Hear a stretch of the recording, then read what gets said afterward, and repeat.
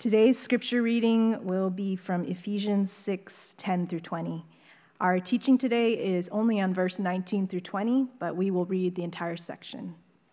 If you'll join with me in our pew Bibles, this is page 979.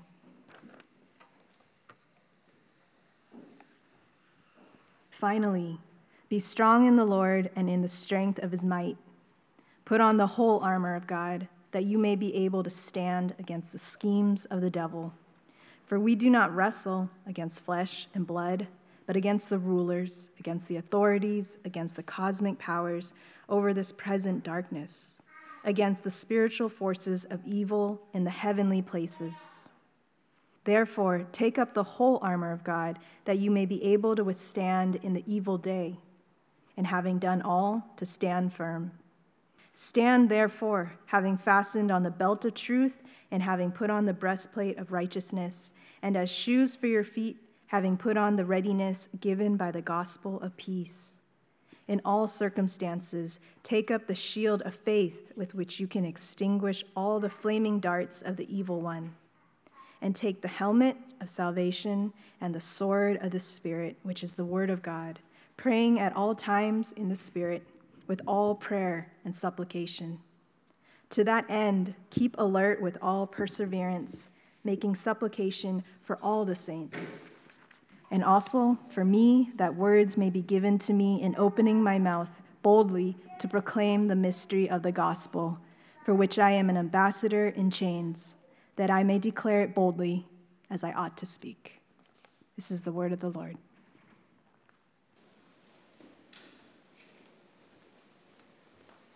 Morning. We have a couple more weeks in Ephesians. Going to be wrapping up this spiritual warfare portion this morning, and then probably the last Ephesians study will be the week after. Then we'll be heading into 2 Samuel. So busy studying for that, and I think we're going to be there for quite a while just to get you ready for that ride. I was looking back at when I did 1 Samuel. I think it was over 12 years ago. And I guess it took me 12 years to get back on track to get to that book. But last week was verse 18, where Paul was exhorting us to pray, and then we're going to focus on verses 19 and 20 this morning. Let me just reread that for us. Paul's talking about praying, and also for me, that words may be given to me in opening my mouth boldly to proclaim the mystery of the gospel, for which I am an ambassador in chains, that I may declare it boldly as I ought to speak. You know, the word of God is really powerful. It's really convicting. And one of my confessions that I need to confess to you all this morning is that my own personal prayer life hasn't been as great as it could have been a couple of months ago.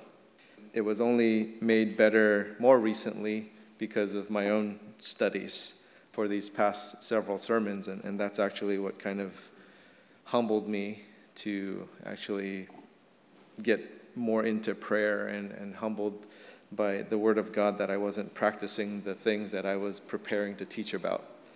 So prior to these studies that had me take a look at my own prayer life, I was actually in sort of a prayer rut. I wouldn't even say I was all that disciplined about it or doing it all that often, just not putting much into it, not very mindful of my own lack of prayer. And so a hope for me, a prayer for me for you, is that the Word of God speaks to you regarding your prayer practice, as it is such a powerful, critical, spiritual weapon for us. And for any of you who may need some prayer encouragement, at the end of our service, we are going to attempt to pray for one another. And so we'll save that towards the end. But let's briefly look back at verse 18, where it reads, praying at all times in the Spirit with all prayer and supplication. To that end, keep alert with all perseverance, making supplication for all the saints. And with verse 18 in mind, Paul then immediately follows these all statements, and then he adds this, and also for me, in verse 19. And so when all of you are praying at all times with all prayer and supplication, keeping alert with all perseverance, making supplication for all the saints, don't forget about me. Right? He's just saying, I'm one of those saints. Please keep me in mind. I want that prayer too. And so we know Paul to be a man of prayer, very disciplined in his prayer life. And you take a look at Paul very early on in his conversion to Christianity, and you actually find him praying. Take a look back to Acts chapter 9. This is about the conversion of Saul of Tarsus. He's heading to Damascus after getting approval from the high court to arrest Jews who have converted to Christianity, and then to bring them back and to try them in the high court. And so as he's going there, he's blinded by God at this Damascus road, and then God tells Ananias to go to Paul, who was blinded for 3 days, and for those 3 days, Paul fasted. He didn't eat anything, he didn't drink anything, and what else do we find him doing? It's in Acts chapter 9, verse 11. And the Lord said to him, speaking of Ananias, "Rise and go to the street called Straight, and at the house of Judas look for a man of Tarsus named Saul, for behold, he is praying." He's praying and he's fasting. And that's who Paul is. He's a man of prayer.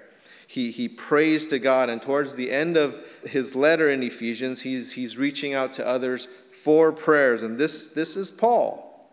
Paul needs the prayers of others. And you think Paul needs the prayers of others? This guy who wrote a lot of the New Testament, this guy who evangelized so many people into the kingdom of God, this person who addressed the most influential leaders in the region with the gospel, and to think that if Paul needs the prayers of others, surely we're in need of those prayers as well. Now, maybe those who appear that they don't need our prayers are people who need the prayers the most, especially people like Paul who actively do ministry and seem to have it all together spiritually. And it is those who are in the spiritual fight who need our prayers the most, as they are wielding the sword of the Spirit, which is the Word of God, and they are praying and needing our prayers. And so I think of New Day for Children ministers who are at their last day of horse camp today. And I think of Thurlow and Karina, who last week shared about the Nest and their ministry in Costa Rica last week. And it's not that those in full-time vocational ministry are more special than anyone else. Actually, when a person is spiritually healthy, they don't see themselves as special at all. They realize their desperate need of prayer because they see themselves as they really are, just as Paul did. And how did Paul see himself? 1 Timothy chapter 1, verse 15, "The saying is trustworthy and deserving of full acceptance, that Christ Jesus came into the world to save sinners, of whom I am the foremost." So Paul isn't just telling people that they need to pray. He's saying, pray, and please pray for me. The lack of asking others for prayer isn't something that only people in ministry are guilty of. I think people in ministry leadership, or people who have been Christians for quite a while, they've just been Christians for years, or they grew up in a Christian home, we're all in need of prayer, and many of us just simply don't ask for it. And I don't know all the reasons, but maybe we just think we're above that, or there's some other thought going through our heads. I'm not sure the reasons why. I look at Romans chapter 12, verse 3, and it reads, "For by the grace given to me, I say to everyone among you, not to think of himself more highly than he ought to think, but to think with sober judgment, each according to the measure of faith that God has assigned." In this practice of asking for prayer, we are also practicing humility. We are practicing vulnerability.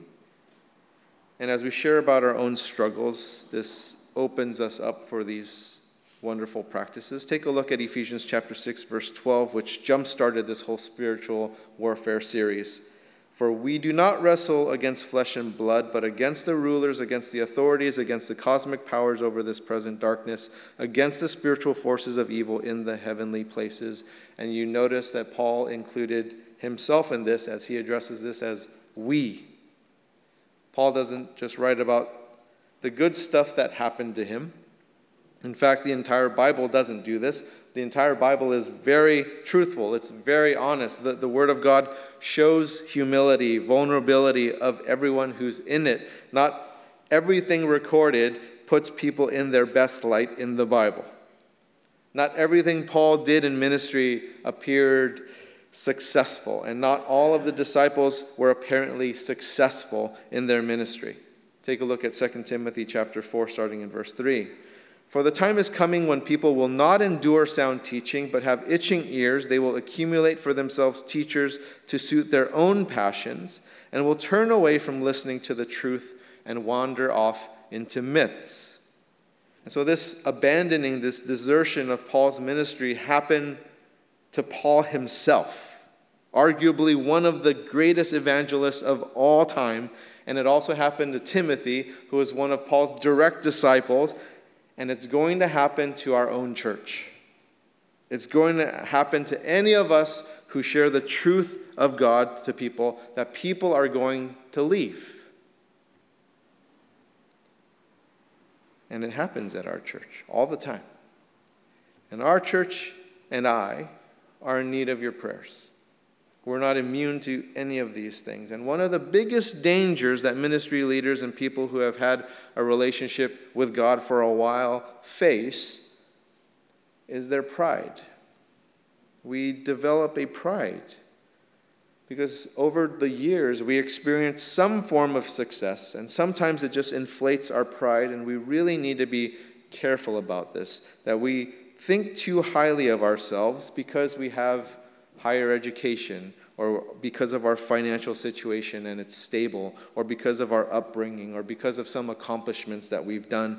God has a way of humbling all of us, doesn't he? He did this for Paul. 2 Corinthians chapter 12, verse 7.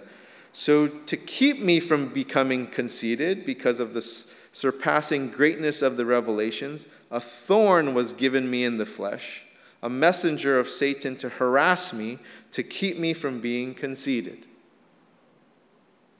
That's a bummer. Right? Something bad was allowed into Paul's life for a really good reason, so that he didn't get too puffed up.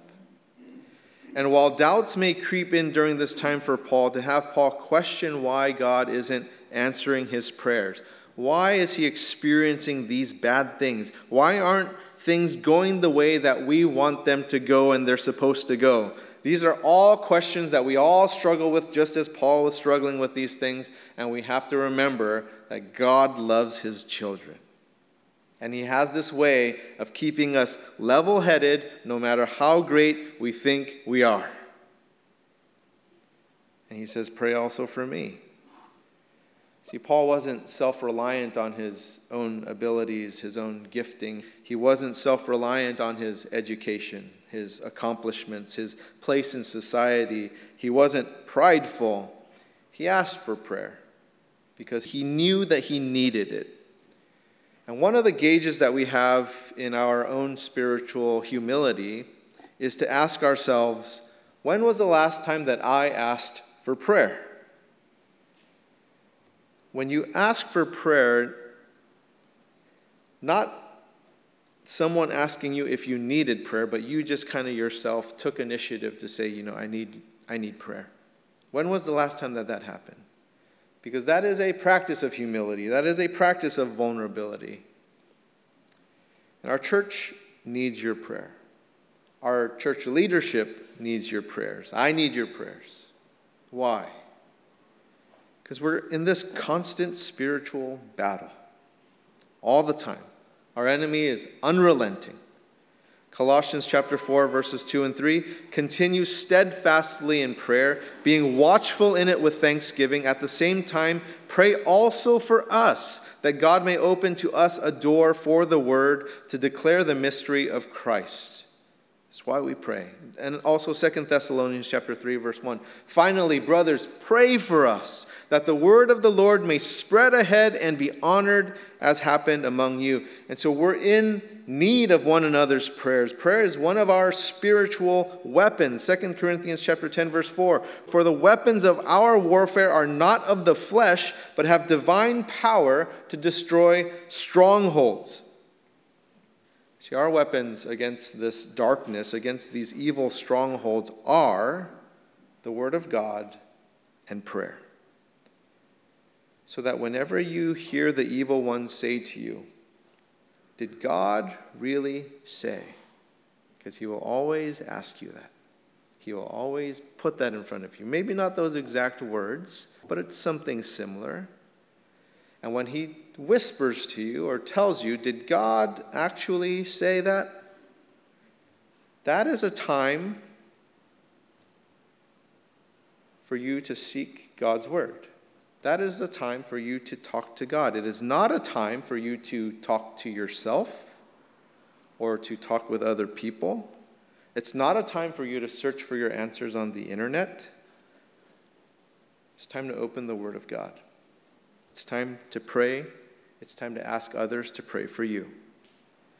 When Paul asked for prayer, you'd think he would have asked for some very, very natural things that anyone else, many other people, would have prayed for. He was in prison. He was locked up in prison. You'd think that the natural prayer he'd ask for is his release. Right? That's a very natural thing to pray for. But you notice that he never asked for that. Isn't that weird? What does he ask for? Paul asks for supernatural things. He doesn't ask for the natural things. He asks for supernatural things. Look at verse 19 and 20 again. And also for me, that words may be given to me in opening my mouth boldly to proclaim the mystery of the gospel, for which I am an ambassador in chains, that I may declare it boldly as I ought to speak. Isn't that odd? That you are in prison, that you are in chains, and you don't ask people to pray for your release. Instead, he asks for prayer in proclaiming the gospel while he's in chains. That he asks for boldness and for the words he ought to speak. It really has me question, what do I ask for prayer for? What do I ask for prayer for? And is it lining up with the calling of the Lord on your life? Are we just praying for the natural things that we desire, or are there supernatural things that we ought to be praying for? Are our prayers being led by the Holy Spirit? What is our message as a church? What is our message as believers in Christ? 1 Corinthians chapter 2, starting in verse 1.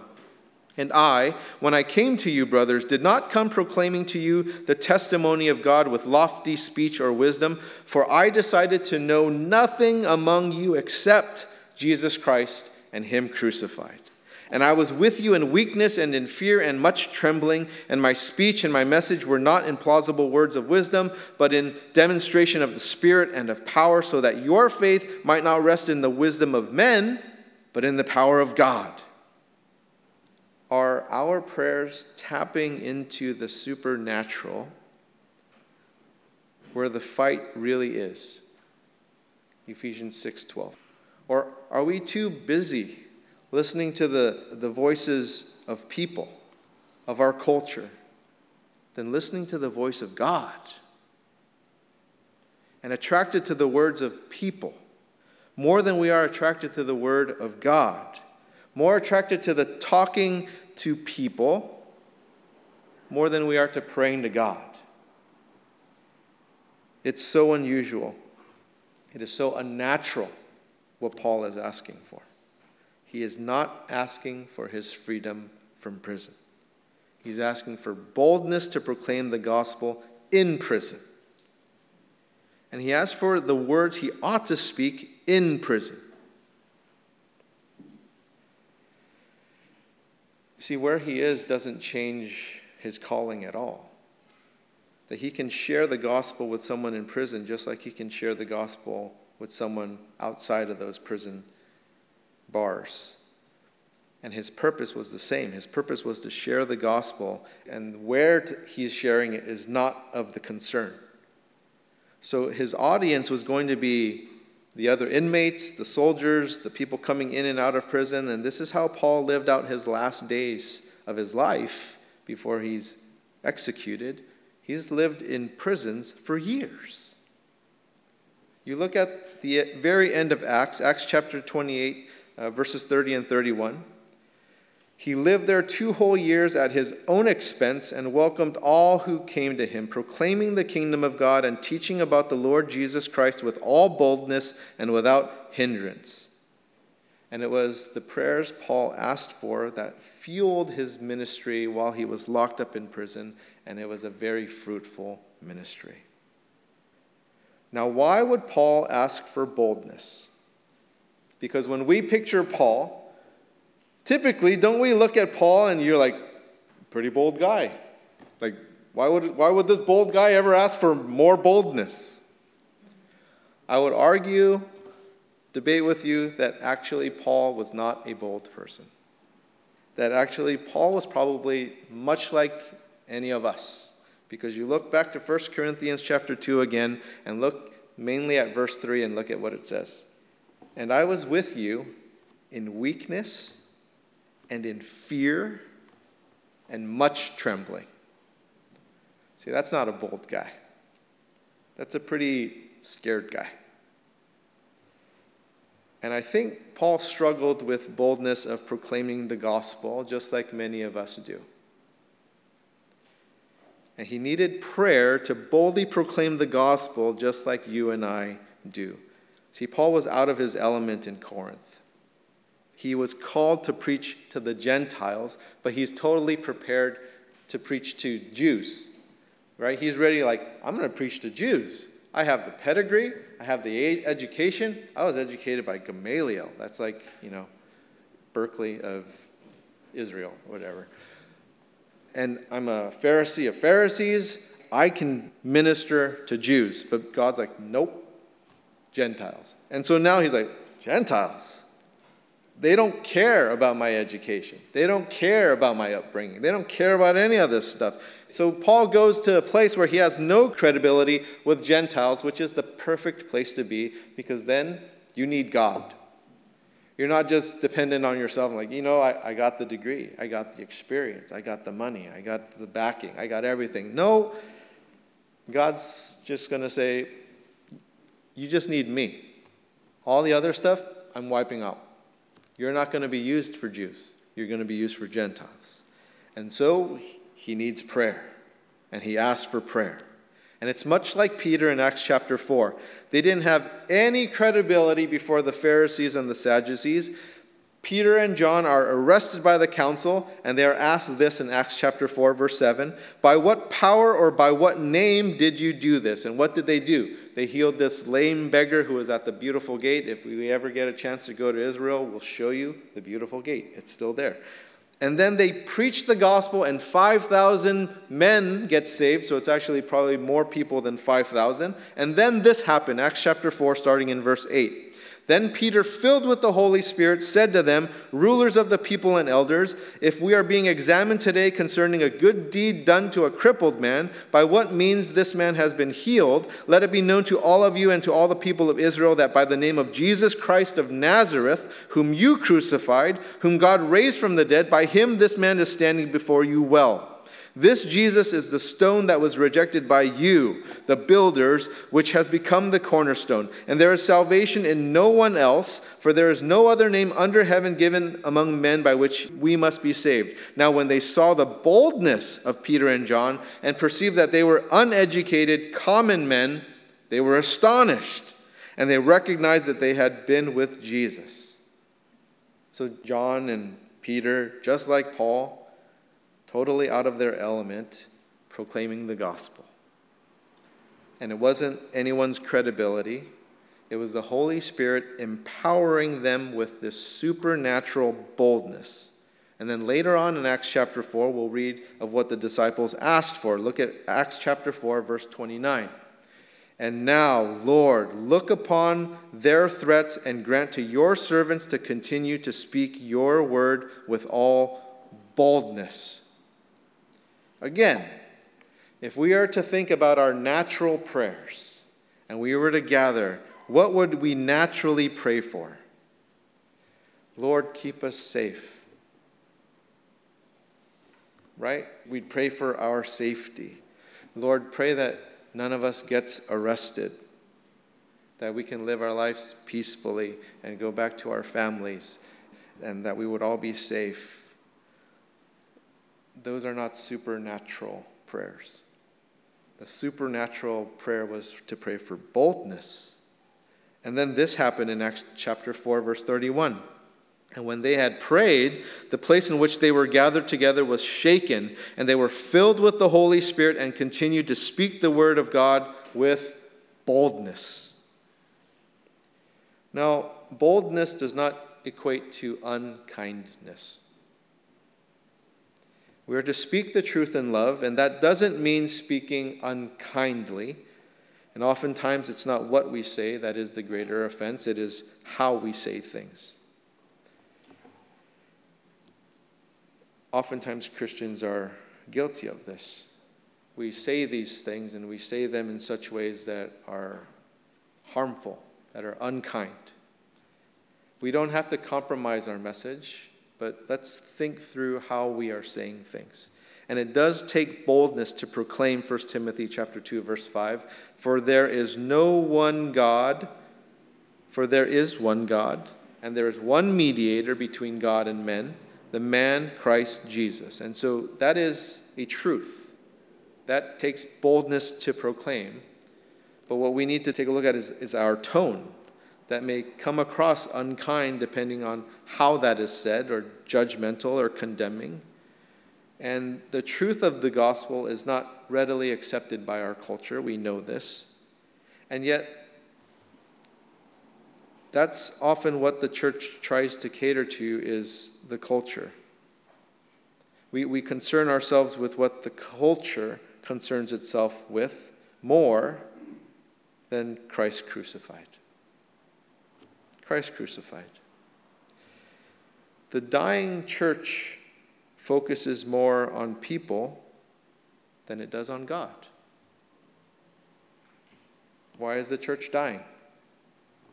Because we focus more on people than we do on God. We worship people over worshiping God.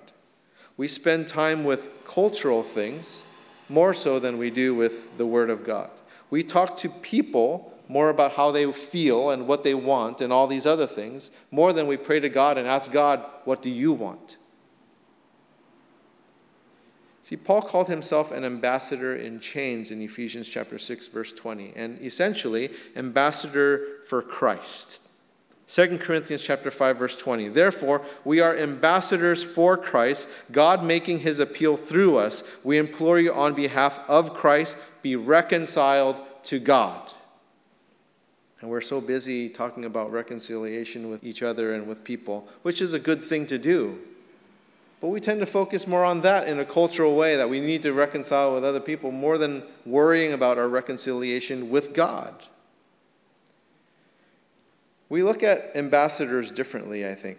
Ambassadors today aren't chained. Actually, they have a pretty cush life, don't they? They have their special cars, they have special places that they live, they get all the reservations at the best restaurants easily.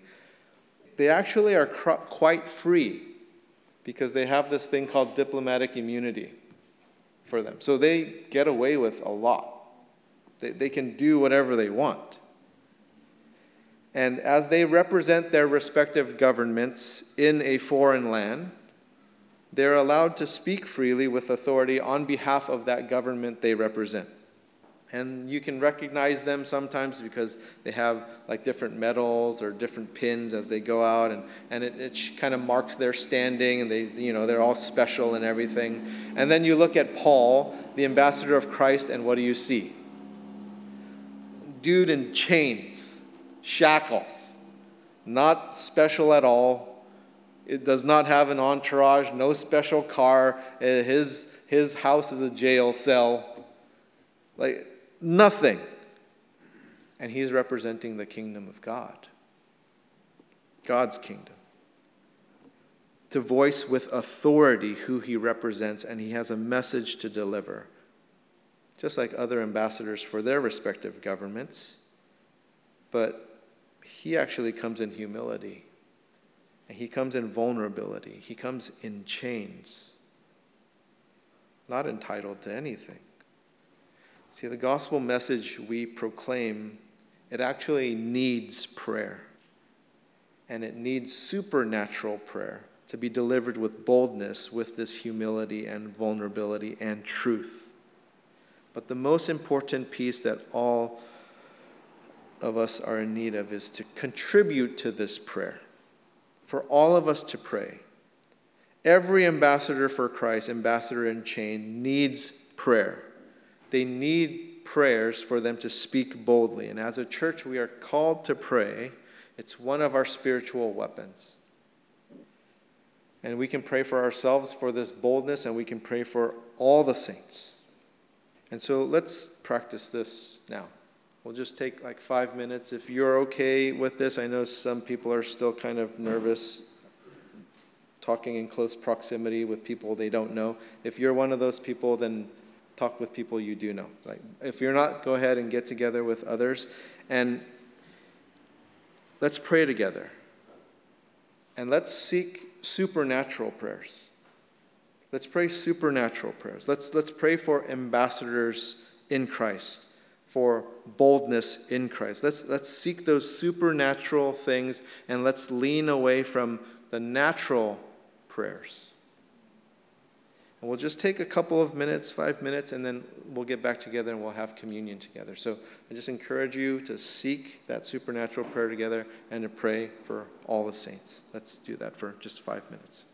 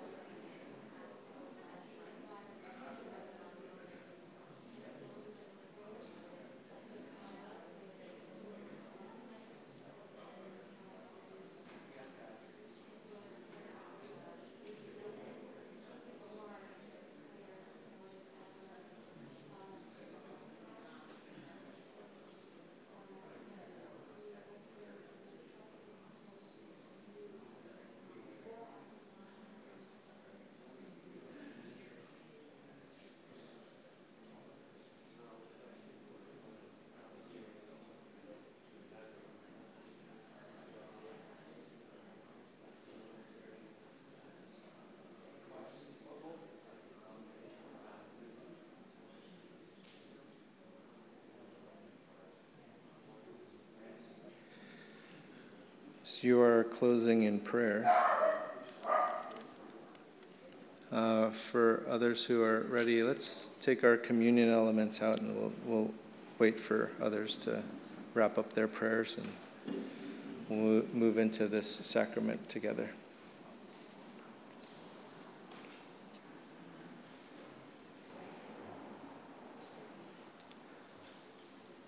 Hopefully there's an opportunity for us to do a Passover Seder for us, because there's so many rich elements within that. One of these elements is, I don't know if you guys are familiar with this, but there's a piece called the afikomen. There's several sleeves inside of this, I don't know what, the sleeves that you put the different wafers into, and the afikomen is broken. It's the center wafer that's put into the center sleeve. So when Jesus breaks it, he's breaking the afikomen and he's placing it into the center sleeve. The other half is actually hidden, and that's a game for kids to play, and they go look for it. And they find, I found it. And they get some prize. But Christ is actually making a whole story and showing the symbol of, like, this is my body broken for you, and put it in the grave, and, like, go find it, and you find it and you celebrate, right? It's found. That's the broken body of Christ for us. That he has been broken for us, but he has resurrected, and we are celebrating this weekly to remember the sacrifice of God for us, to impart his righteousness upon us. Let's take this together.